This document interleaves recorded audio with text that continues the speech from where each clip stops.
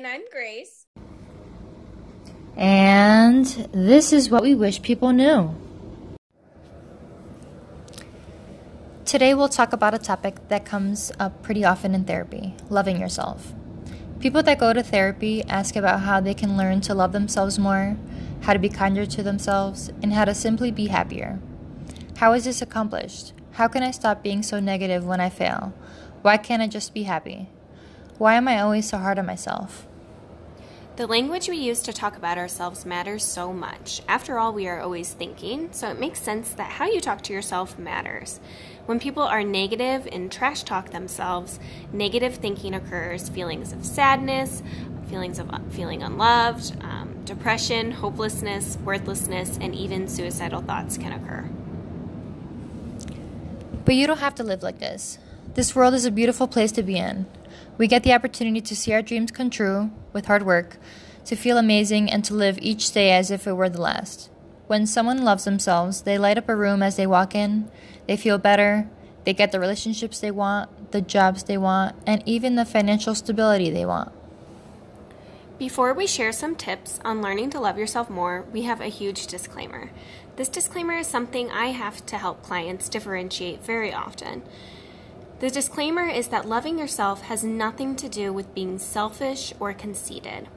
You see, when you love yourself, you do things for you, whereas when you are selfish or conceited, you do things to get attention from others. And they're two very different things. So here are some tips on learning to love yourself a bit more. 1. Put yourself first. Putting yourself first is one of the best things you can do for yourself. This means that when a friend asks you to hang out but you had already planned to go to the gym, saying no to your friend and scheduling to hang out at a later time. This means taking care of you before caring for anyone else, even if you have children. Your children need you to be well in order to take care of them, so don't let your cup run empty. Much like you can't drive a car with no gas in it, you also can't love someone else if you can't put yourself first. Number 2 is to advocate for yourself. Advocating for yourself is putting yourself first by telling others what you want and need in life.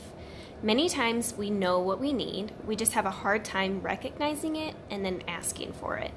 This is even hard for counselors to do, and we help people all the time learn how to recognize this. Remember that we all have the tendency to talk ourselves out of something before we even get started. You can learn to be better at this by starting off small.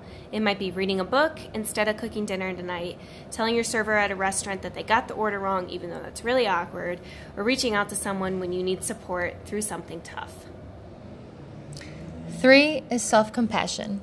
Self-compassion is defined by Kristin Neff as being open to one's suffering, being kind and understanding to the self, as well as being non-judgmental about one's failures. Self-compassion allows people to be caring and kind to themselves when they have failed, when they have not met expectations, or when they feel inadequate. In order to practice self-compassion, you must have a mindful awareness of your own emotions, understanding, connection to common humanity, and self-kindness. Self-compassion encourages people to forgive themselves for imperfections and accept who they are.